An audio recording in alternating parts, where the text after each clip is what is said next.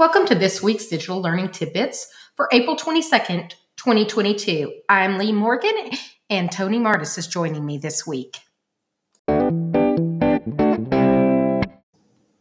This week in digital citizenship, our current focus is news and media literacy. Make sure you check out Common Sense Education, click on Digital Citizenship, Lesson Plans, and filter through your grade levels and lessons to find news and media literacy. This allows students to identify credible and trustworthy information sources and reflect on their responsibilities as thoughtful media creators and consumers. We really want those digital citizenship skills to be reinforced each and every day. Hey guys, it's Tony here, and I've got two big updates for you. One is Kami now has assessment mode, so you want to check that out. You now have the ability with a due date, live timer, and some auto submissions functionality.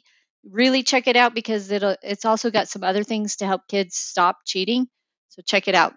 The second update that you guys have is iStation. If you are an iStation user, be sure that you have switched over to the browser version of iStation. You only have until June 1st to do so. Make sure your kids and students are going to app.istation.com. And those are your two big updates that I have for you this time.